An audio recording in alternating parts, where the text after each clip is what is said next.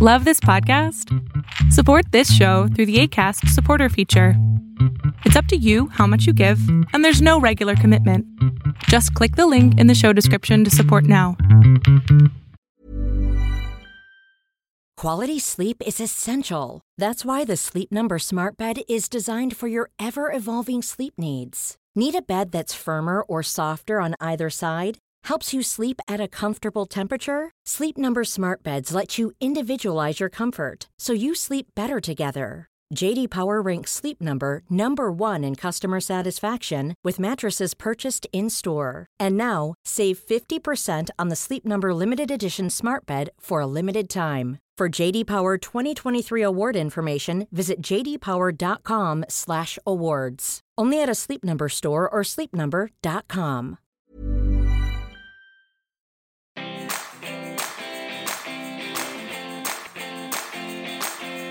Welcome to the Healthy Gut Podcast with Rebecca Coombs, the place where you can learn how to achieve a happy, healthy gut. Here's what's coming up on today's show. Welcome to episode 92 of the Healthy Gut Podcast. And I'm joined today by naturopath Natalie Cruttenden, who is in fact my own naturopath and who is the woman who I credit for helping me regain so much health and vitality after telling me 5.5 years ago that she knew why I felt so sick and what was at the cause of my tummy troubles, and that was small intestinal bacterial overgrowth. Natalie's been on the show before. If you'd like to take a listen, she was with us in episode 5, way back at the start of when I did the Healthy Gut podcast. And we talked all about how naturopathy and SIBO work really well together. Now, don't forget, guys, if you'd like the full transcription from today's episode, you can get it for free. You just need to be a member of the Healthy Gut podcast. And to do that, all you need to do is sign up for free at thehealthygut.com/podcast.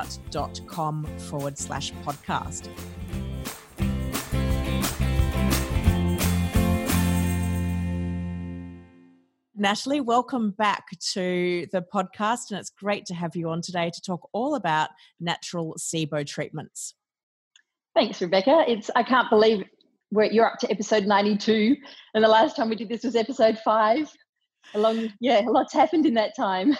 It's been a crazy ride. When I first launched the Healthy Gut podcast, I did not realize I was going to be doing 3 seasons and beyond, and we'll be getting to episode 100 really soon, which is an amazing achievement of 100 episodes on all things SIBO and gut health.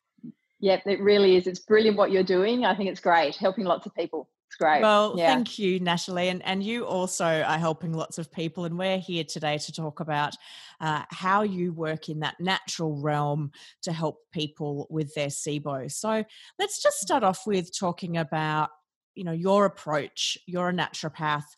What's your philosophy when it comes to working with somebody that's got gut issues? Okay, so when people first come in for their initial appointment, some people know what SIBO is, some people don't. Some people think they may have SIBO, but when we go through their case, perhaps they don't.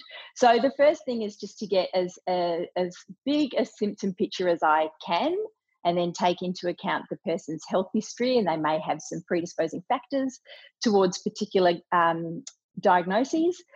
And then I'm a huge advocate of testing. So I really do not like to go ahead and do various gut protocols without knowing exactly what we're treating first.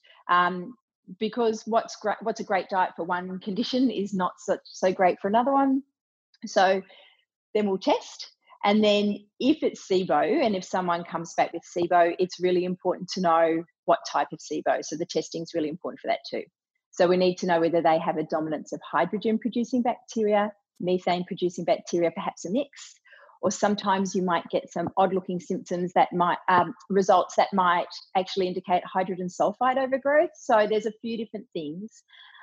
So as a naturopath, I turn towards herbal medicines predominantly for the treatment.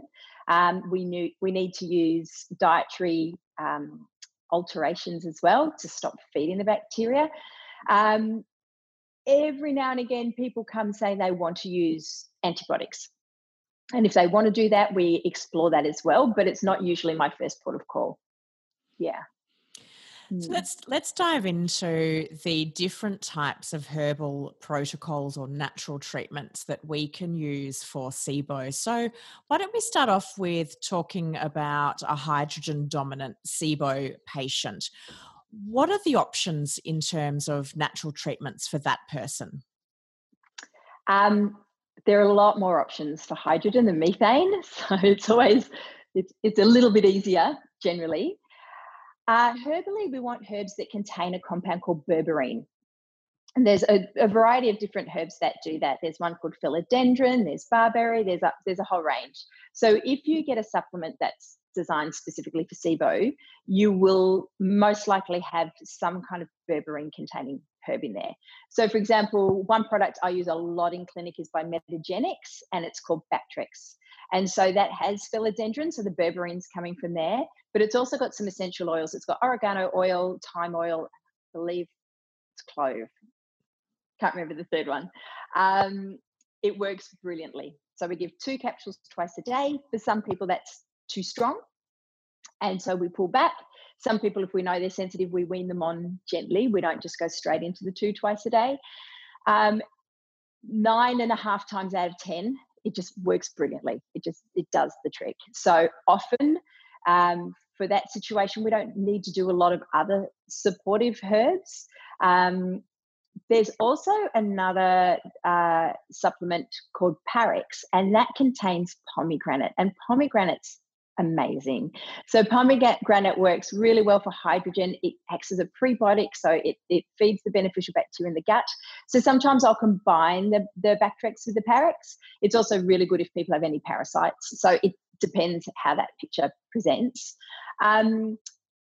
If people have trouble with the Bactrix, we can go to just a straight pomegranate, like Nutrition Care do a pomegranate.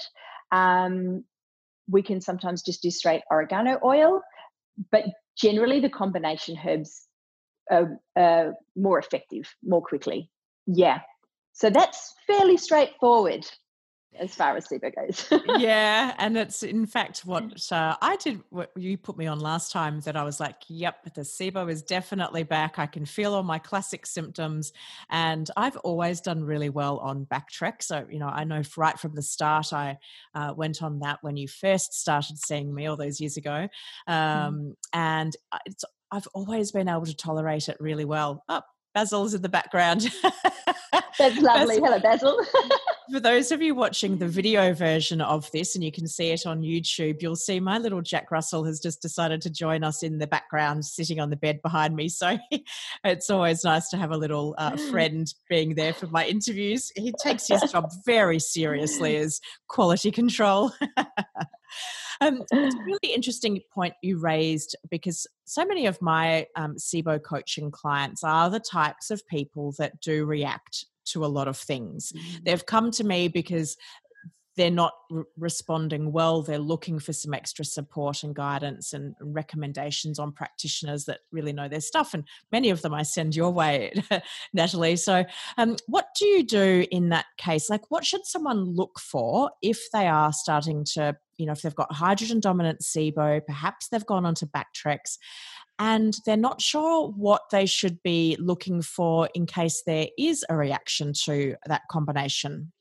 Yeah, so generally if people are reacting, one of the main things is their diarrhea will worsen and they'll get crampy. They'll get lots of gut cramps. Sometimes, it can be quite subjective. It's something we really need to explore, because sometimes people can get some physical symptoms, but they're feeling better within themselves. If people are feeling better within themselves, we usually write it out, and within a few days, it just settles down and they're fine. But if someone's really having a reaction to Bactrix, that won't settle down. Sometimes they might also get headaches, they feel nausea, they just feel off. I know there's different sort of philosophies about healing, the concept of a healing crisis, and some people perceive that to be very exciting and a good thing, that they're killing the bacteria and that it's working. But I'm not a huge fan of that. I think even if it were a healing crisis, if it wasn't a reaction to the Bactrix per se, I just think your detoxification systems are being overwhelmed if you're responding that way. So I would much rather, often what we'll do is we'll stop the dosing entirely for a few days until the person's feeling back to normal. Then we'll reintroduce it at a lower dose. And if they get that again, then they're responding to the Bactrex. It's not a healing crisis. So then we have to look for different treatments. I think that's a really important point, and I know that anyone that started doing research on SIBO, which is really common when you first find out that you've got it, you'll often come across the terminology that around die-off, and so I know that people sometimes might think that they're experiencing die-off when in fact they're probably more likely to be having a really strong reaction to the herbal protocol. Do you see that happen as well? More often than not, yeah. So it's. I think if the treatment's well managed, you shouldn't really be getting any healing crisis. Yeah. So mostly my concern is that they're reacting to the herbs. That's really interesting to hear. Yeah. Just so for the listeners who perhaps aren't sure of what die-off is or what they might experience if they get it, can you tell me what you see with your patients around their die-off symptoms? Yeah, so die-off is essentially when you've got a bacterial overload and then the herbs are doing their job really well, the bacteria are dying, but your body still needs to process that. You still need to get that dead bacteria out of your system. And so often it will go via the gut and be expelled through your bowels, but your detox systems also include your lymphatic system. And so sometimes we'll see skin symptoms if the lymphatic system's overwhelmed through rashes and things like that. It can affect the urinary system, so it affects the liver. So really, I mean, if someone's having a healing crisis, they feel really rotten. They can feel almost fluey. So nausea and headaches, but also just sort of joint pains and really fatigued.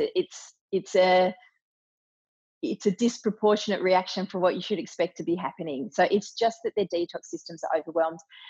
And I think sometimes if people are having trouble, just say it is a healing crisis, it's not a reaction to herbs, that gives us a clue that perhaps we need to stop the SIBO treatment for the time being and just do some liver detox support, and often just some gut anti-inflammatory support. They'll often have leaky gut at the same time. And so although treating SIBO in many cases also resolves leaky gut, sometimes we have to go the other way around. We have to get the person's system settled, get their detox pathways working, and then go in with the SIBO treatment. Yeah.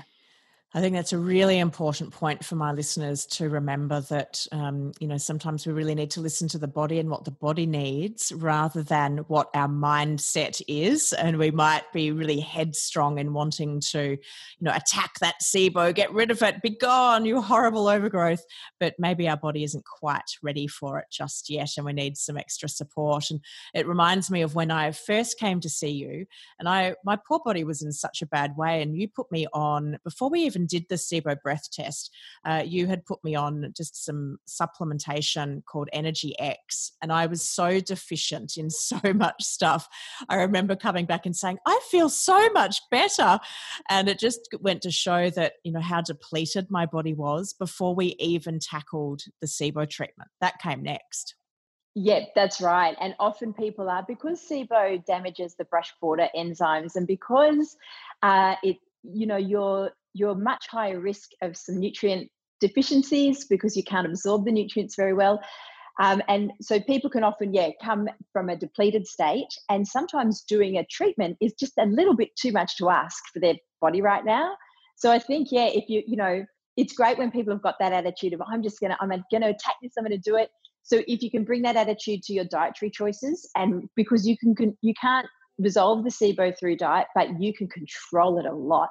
So if you can have that really positive attitude about managing what you're eating, and then let your body do the healing until you get to the antimicrobial stage, then you'll be raring to go by the time you get there. Definitely. Yeah. So we've talked about two key herbal protocols that you regularly use, being pomegranate and then berberine. Are there other substances that can equally treat a hydrogen-dominant case of SIBO?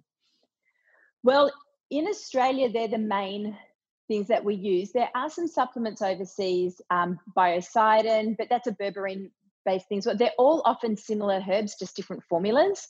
I'd say that they're the main ones. We don't, there aren't a lot of sort of nutrients, with methane we'll get to in a sec, but there are some prebiotics and probiotics that are helpful, but with the hydrogen, not so much, no. Yeah. So without further ado, then let's talk about methane dominant SIBO, and that is definitely the more challenging of the of hydrogen and SIBO. Hydrogen methane SIBOs, although methane dominant is now being known as IMO rather than SIBO. Let's talk about that. Why, for starters, is it more challenging to treat? So I think a few things are going on. So the methane, they're called archaea. They're not really bacteria, but the archaea, they can naturally live in our gut. You can have it in your large bowel and it not be an issue at all. But it's stubborn. It's really stubborn. It's really tricky to treat. I think one of the things that's gone on in the past, so now we've changed it, as you say, to IMO or IMO, intestinal methane overgrowth, because it's often been hard to judge whether that overgrowth is coming from the large bowel or the small bowel. And what you'll see on SIBO tests is often when the person has a positive methane, the very first breath reading is high, even before they've drunk the lactulose or the glucose or whatever, challenge drink they're having. And then it stays high across the board. It's not all that often that it actually really peaks up in the beginning, that you can feel really certain it's small intestinal. So often those gases are just blooming up from an overgrowth from the large bowel. So I think with the SIBO treatment, with methane, it's important to do some small intestinal treatment for the initial period, but not get stuck there for too long, because you might do a follow-up breath test and those levels might not have dropped dramatically, yet the person is feeling better and they're making progress. And then what we need to do is give fibers and prebiotics and everything that you don't really give during SIBO to crowd out the methane that's in the large bowel. So often it's a little bit like candida, not symptoms-wise, but just that when it gets a hold, it can become really dominant. And so you need to nourish the rest of the microbiome to crowd it out. So it's definitely trickier. It is. And anyone that's had methane intestinal overgrowth will say, yep, I know it's harder to get that all clear. So let's talk about herbs. What would you use if somebody presented with a methane overgrowth? Yeah, so definitely there are some really good garlic supplements that don't contain the fructose portion of the garlic. So even though you're not eating garlic, you can take the garlic. So in Australia, we have Ali Max by Biomedica. The UK make Ali Med, which is a really good herb to use. MediHerb, I didn't mention before. MediHerb make a supplement called Bactocand GI, and that's really good for hydrogen, methane, and candida. So that's another option as well. But outside of the herbs, there are some probiotics and prebiotics, as I mentioned before. So PHGG, which is partially hydrolyzed guar gum, is a selective prebiotic. So, I mean, maybe the people who are watching or listening who have SIBO might know that if you take a prebiotic when you've got SIBO, you'll often feel a lot worse. You'll get a lot of bloating, a lot of gas. But PHGG doesn't do that. You do have to bring the dose in. You have to graduate it, because you have to start very low or you will get quite bloated and gassy. But it pulls down methane. And then there is a probiotic called BioGaia. The brand is BioGaia, and they're actually marketed as infant colic formula. They're drops, and that very particular strain of probiotics pulls down the methane as well. And actually, Rebecca, there was one other thing. Sorry, I forgot. When we were talking about both the hydrogen and this, you can use biofilm disruptors.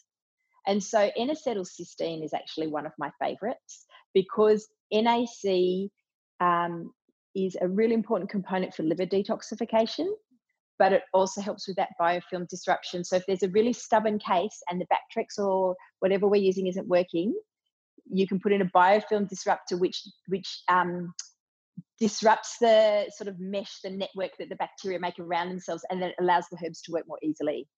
So that's another option too. And do you think that everybody should be using a biofilm disruptor as part of their treatment? I don't.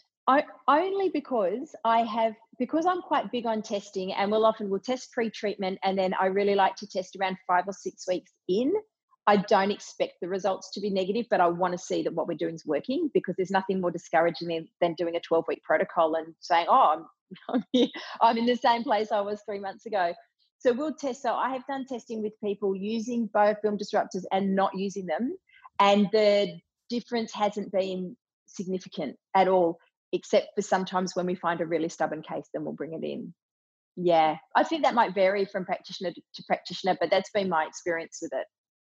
And it's funny, in the SIBO world, biofilm disruptors were such a hot thing for a period of time, and it all kind of came out that they could help break down that kind of protective substance that the bacteria lay down. And everyone was saying, my practitioner wasn't doing a good enough job. I didn't take a biofilm disruptor. But it's interesting that you don't see clinically that everybody needs it. And again, I think it comes back to that point that it's really useful for us to know information about this condition, but we are unique. Our bodies are unique. Our microbiome is unique. And so just because we read it on a blog, heard it on a podcast, saw an article about it, doesn't mean we necessarily need it for ourselves. That's so true. And I mean, I love the amount of information that's available. And my patients, so many of my patients come to me really knowledgeable.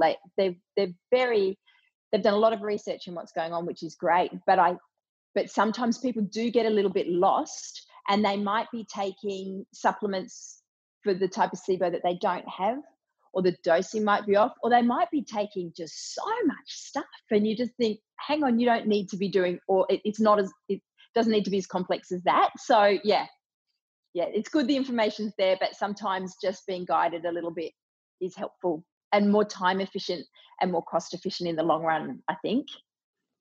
Yeah, definitely. Yeah. So are there any other natural treatments then that you would use from a methane overgrowth perspective? So we've talked around the Alimax or the allicin being the active component with the garlic extract, and then also a pre and probiotic. Anything else in your kit bag that you use? Well, we'll use the pomegranate there sometimes as well. I think that's all we use. Yeah. Okay. Yeah.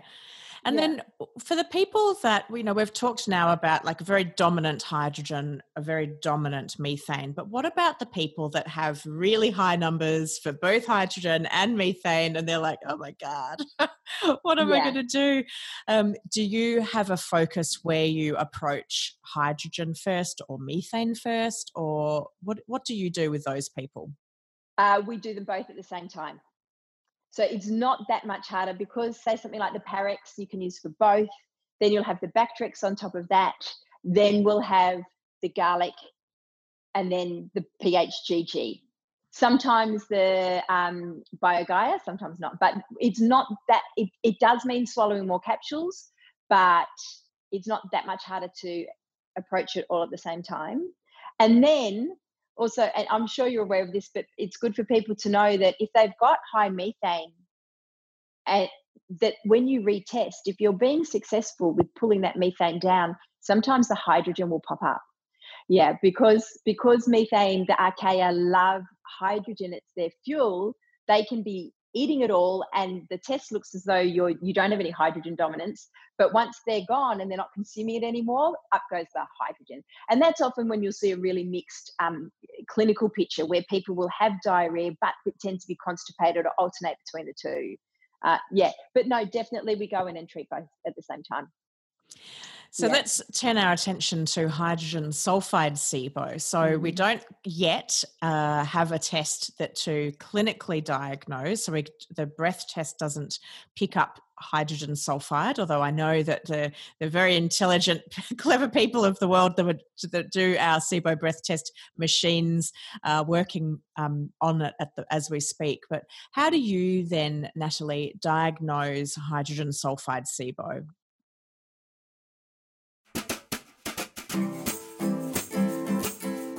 That's a good question, hey?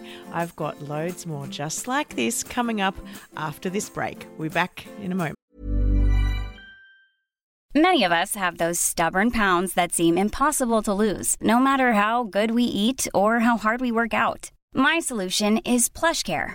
PlushCare is a leading telehealth provider with doctors who are there for you day and night to partner with you in your weight loss journey. They can prescribe FDA-approved weight loss medications like Wegovy and Zepbound for those who qualify. Plus, they accept most insurance plans. To get started, visit plushcare.com/weightloss. That's plushcare.com/weightloss.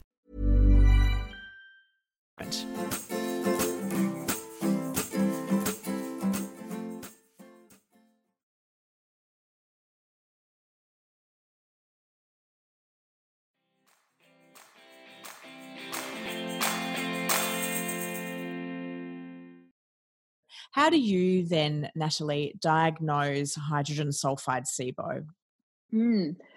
So mainly it's through symptoms. So that's essentially what we'll base it on.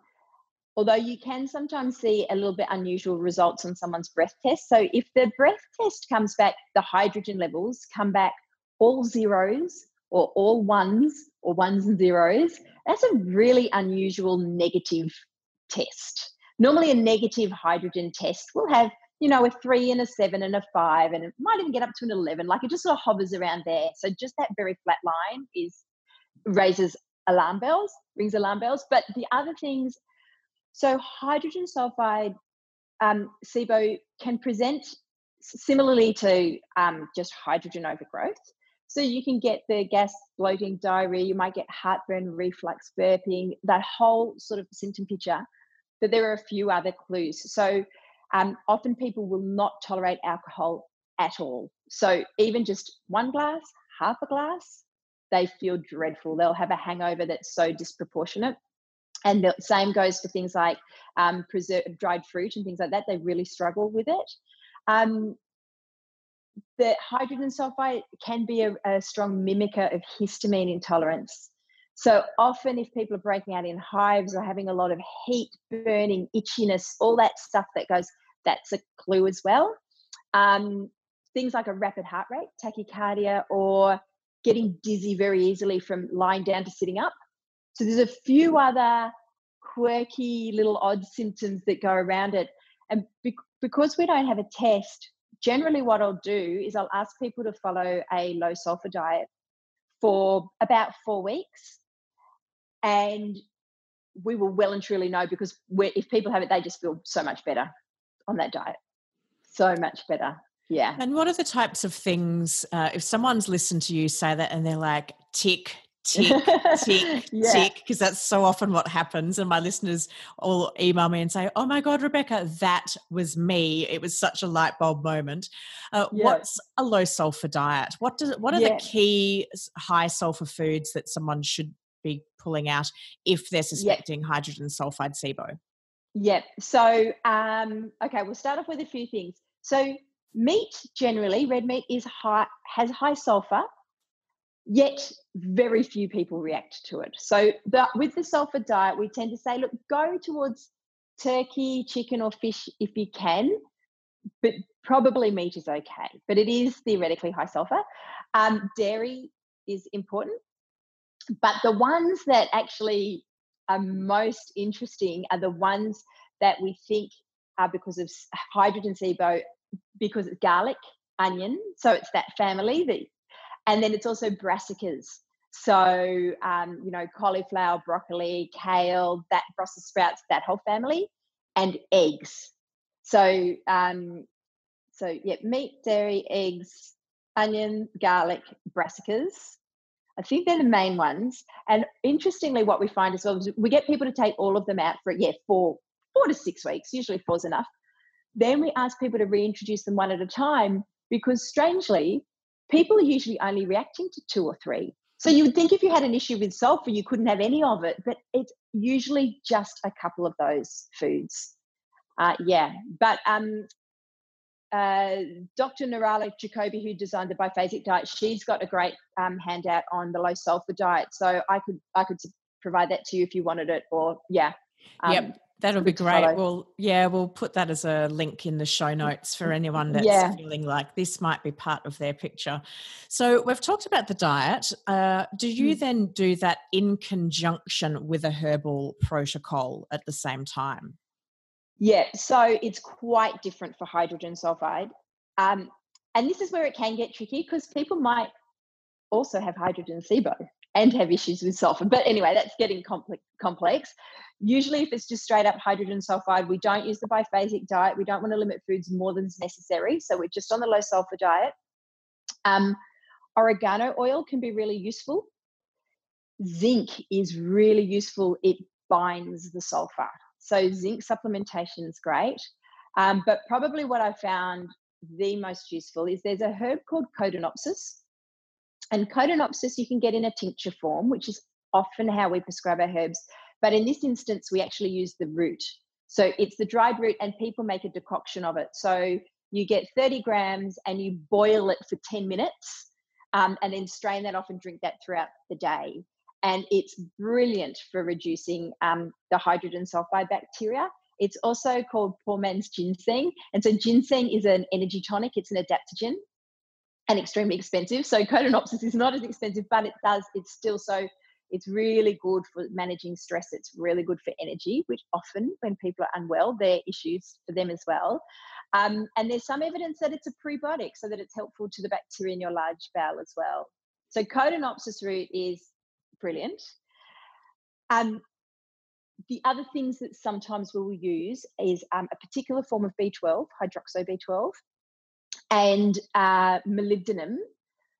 They don't affect the bacteria that produce the hydrogen sulfide. They don't kill them off, but they support our sulfur pathways, because when we take in dietary sulfur, we need them to convert them into a form of sulfur that isn't problematic for us. So that's some nutritional support.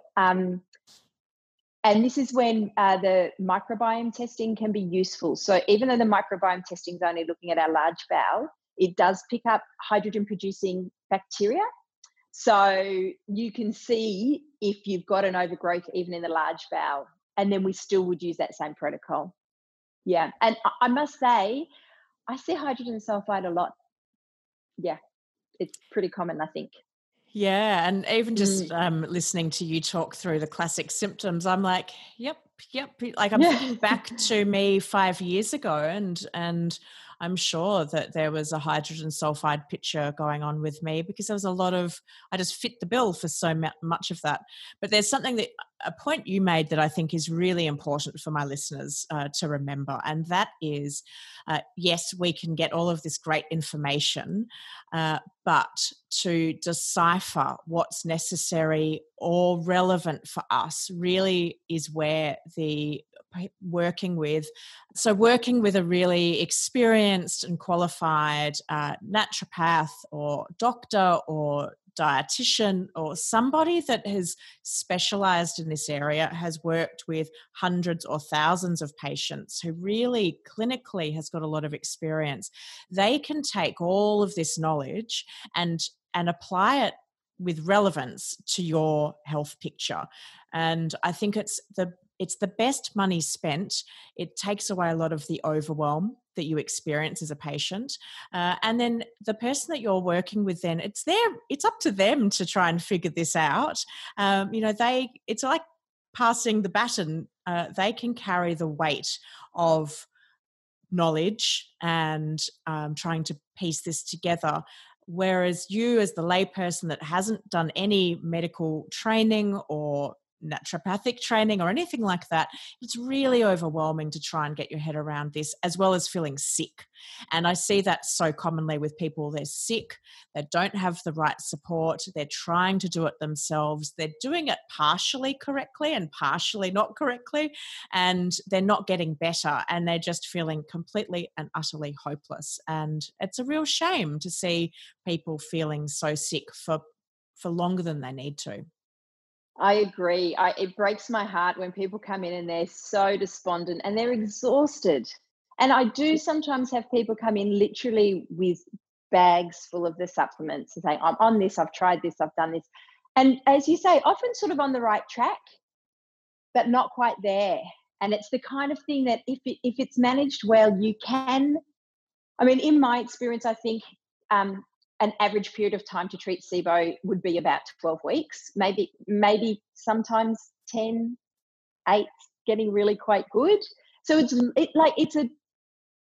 a fairly big thing to do, but during that period of time, you are feeling better week by week.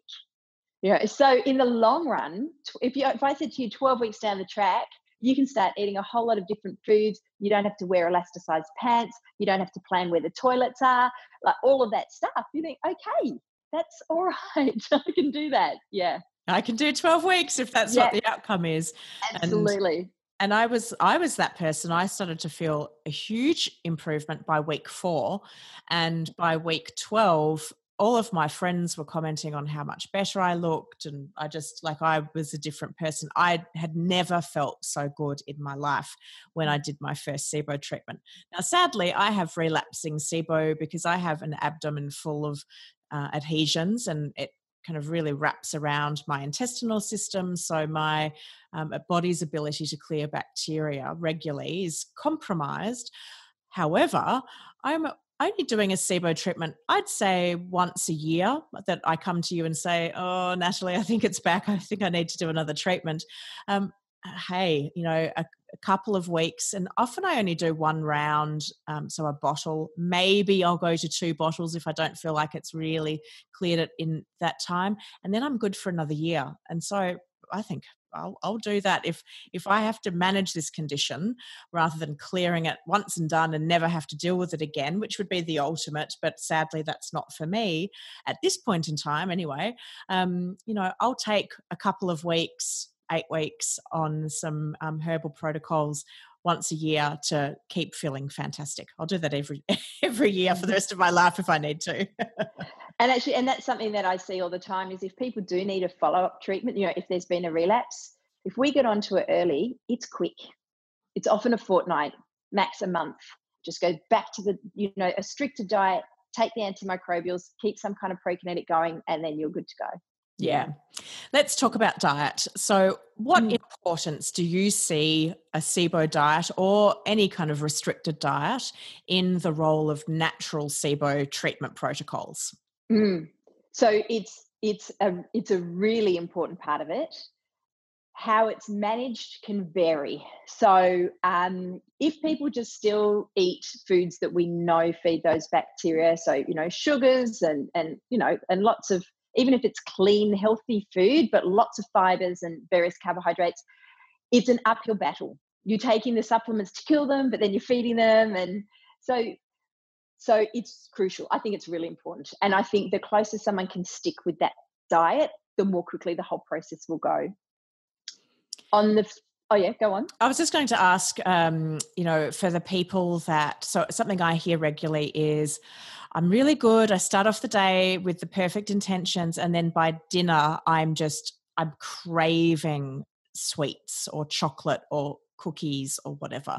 And then I've just gone and literally eaten till I felt sick out of the pantry.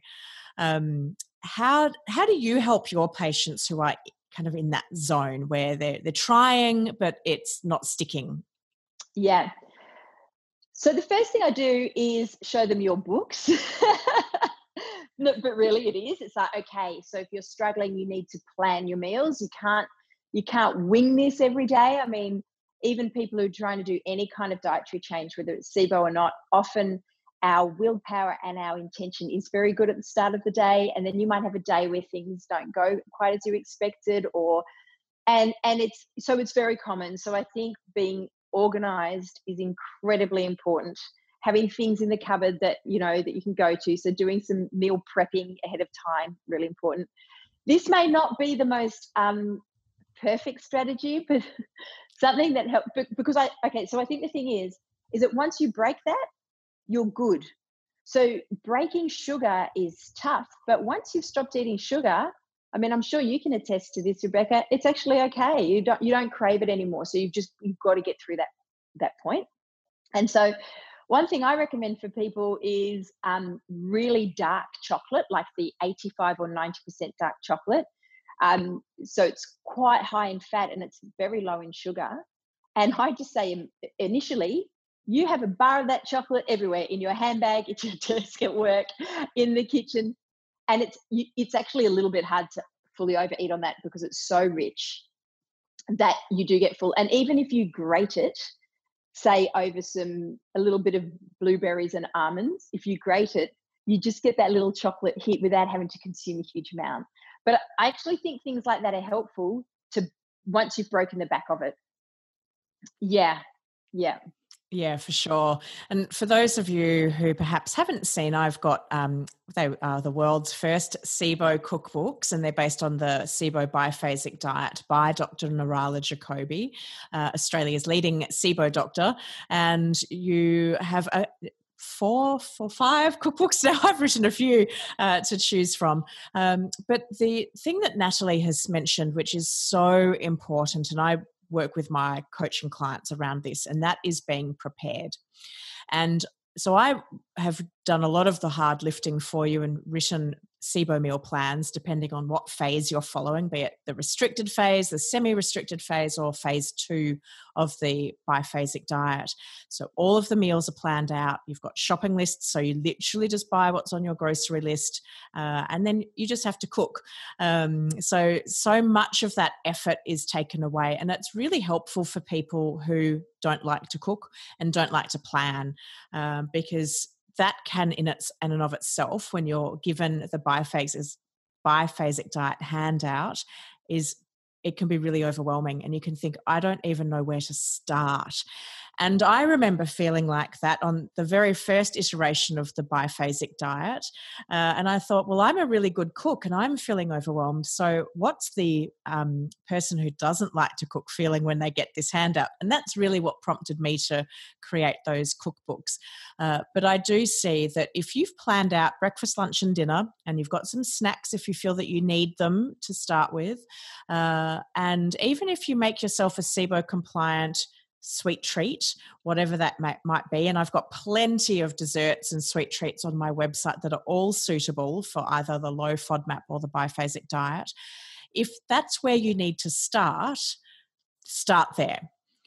It's better to eat within the SIBO food list and use my recipes as your starting point while you break a sugar addiction. And a sugar addiction is, hey, I am the person that is, very easily addicted to sugar, and it's very easy for me to get back onto sugar, and it's very hard to get off sugar. So I speak from personal experience. But if you can stick with a SIBO treat versus a regular treat, and then calm down the desire and the frequency of eating the sugar, then you'll find yourself suddenly going days and then weeks and then months without needing any of it. And it's a really lovely feeling when you get there, and then you find the sweetness in other foods. Like strawberries suddenly become so sweet, and red capsicum or pepper becomes so sweet, and you're like, I didn't know this food was sweet. But you get to taste the actual sweetness and the natural sugars in foods that normally you would never have noticed before. And it's like your taste buds actually start working properly. They're not being just covered in processed flavors and sweeteners and all the rest. So true. So true. Yeah. I love it. I love it when natural food just it tastes beautiful. You have a salad and you don't even want to put dressing on it. It's like, this is so nice. But yeah, when you've been eating sugar, you just don't get that. Yeah. Before we finish up, I just wanted to ask you around just another question around diet, and that is, how long do you like your patients to stay on a restricted diet or a SIBO type diet? for as short as possible, as quickly as we can, because we know we need those foods for the microbiome in the large bowel. So generally, if things are going the way that I'd like them to go, I always ask people to, as I said before, to retest. And then when we know that they're negative and that bacterial overgrowth isn't there anymore, we go straight on to reintroducing foods, but in a very systematic way. So we can't just, because even if the bacteria aren't there, it doesn't mean that your small intestine has recovered enough to still be able to absorb a lot of the nutrients. And so you might still be getting a little confused. Are you having a food intolerance reaction? Or is it just that the digestive enzymes haven't kicked in? There still might be some local inflammation. So I love people to eat the restricted diet for as short a time as possible, and then be really systematic with reintroducing it. And sometimes I will get people who are literally down to 4 or 5 foods. And so even while we're doing the SIBO treatment, I'm actually just trying to get them to fill out as much of the biphasic diet as they can. Yeah, the more the better. I think and I totally understand, it's really natural that you start to be scared of different foods. And because sometimes you seem to be able to tolerate one thing one day and not the next, then you just stop eating it. Because and so it's very common. So then we've got to work out how to get those foods back in again. Yeah. That's a common thing I see with my coaching clients as well. And I love getting to the point where I have a client say to me, Rebecca, I just tried lentils, or something that would normally have been just death, and that they're eating them. And in fact, I have a real life story coming up before season 3 of the Healthy Gut podcast finishes, with one of my coaching clients who was that person that was, really restricted, and she's now eating such a wide variety of foods and feeling like $1 million. And I can't wait to share that story, because I know it will give inspiration to those people that are earlier on in their journey and they're looking forward to the point that they get where she is. So exciting. I feel like it's me that's experiencing it, because I get so excited for my clients. I am exactly the same. I love it. I've had people who literally were restricting foods for decades and just thought that they would never be able to eat things again. And now they're going out to dinner with their friends. They're not being that person who always has to adjust the menu or those things that we all hate. And so not only are they healthier because they're getting more nutrients, but life's just easier. I love it. It's my favorite part. Easier. Same here. So just to finish up, so we've talked a lot about sort of natural SIBO treatments, and thank you for sharing the various protocols you would use for the different types of SIBO dominance. But Natalie, I'd like to just finish up on, I guess if we take a broader view, we've been very narrow in SIBO treatments, but a broader view around just natural approaches to well-being and health in general, and whether you've got some sort of top tips or key areas that you like to work with your patients around general health and well-being as they commence this road to recovery. For me, the most important one I talk to people about every single time is sleep. So sleep it's where our repair happens. It's where our nervous system can calm down. It's so important. It's so restorative. And often people who have gut issues can have trouble with sleep. So either digestively, they're really uncomfortable, or they can even be in pain at night, or restless leg syndrome is not uncommon with SIBO. So I'm very aware that people's sleep might be compromised. And for me, it's a priority to get the sleep improved, whether that's through supplementation, or we talk a lot about sleep hygiene, so the bedtime routine and all of those things. So that's huge for me. That's really, really big. I've noticed over the years, just again and again and again, I think we all know this, but how much stress impacts our health, and particularly our gut health. So I can have people who are doing quite well, and then they have a period of stress in their life, and we've not changed anything else, and all their symptoms will come back.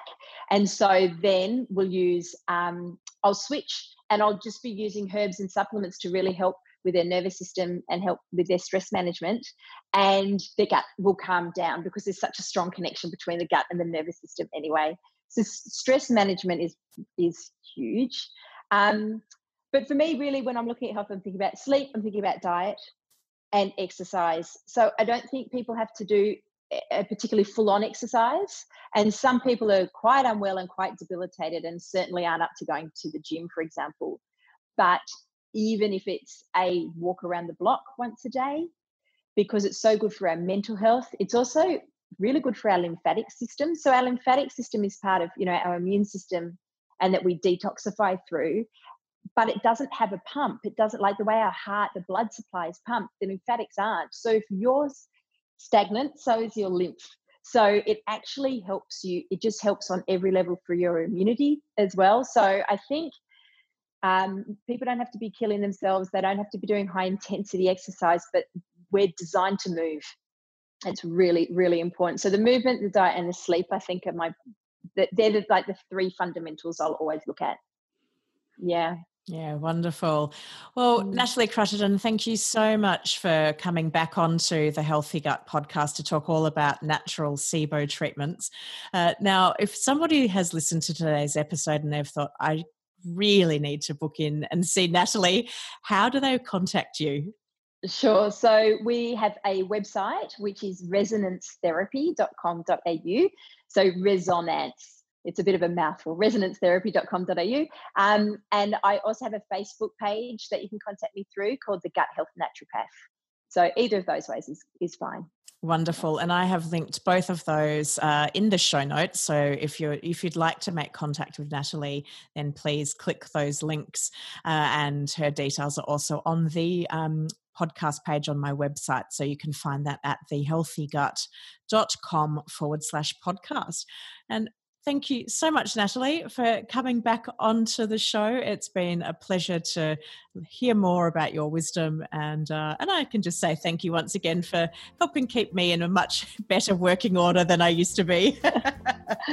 Thank you so much for having me, Rebecca. I really enjoyed it. Thank you.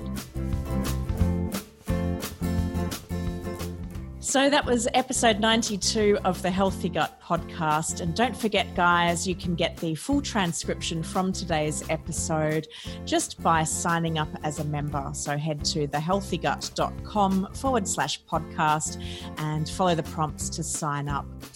And I'd absolutely love it if you could leave a rating and review. It helps me know that you're enjoying the episodes, but also it's really important for the person that has just found out they've got SIBO, or they suspect they've got SIBO, and they want to know if this is the right podcast for them to listen to. So I read every single one of your ratings and reviews, and I really thank you from the bottom of my heart for doing so. I look forward to speaking to you next week with another episode of the Healthy Gut podcast.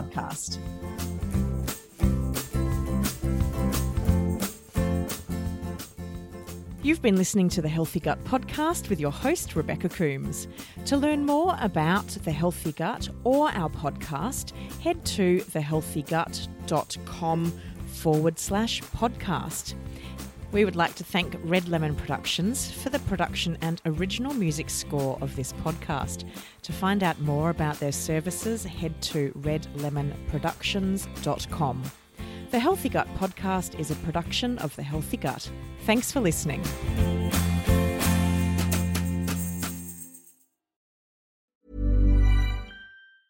Planning for your next trip? Elevate your travel style with Quince. Quince has all the jet-setting essentials you'll want for your next getaway, like European linen, premium luggage options, buttery soft Italian leather bags, and so much more. And is all priced at 50 to 80% less than similar brands.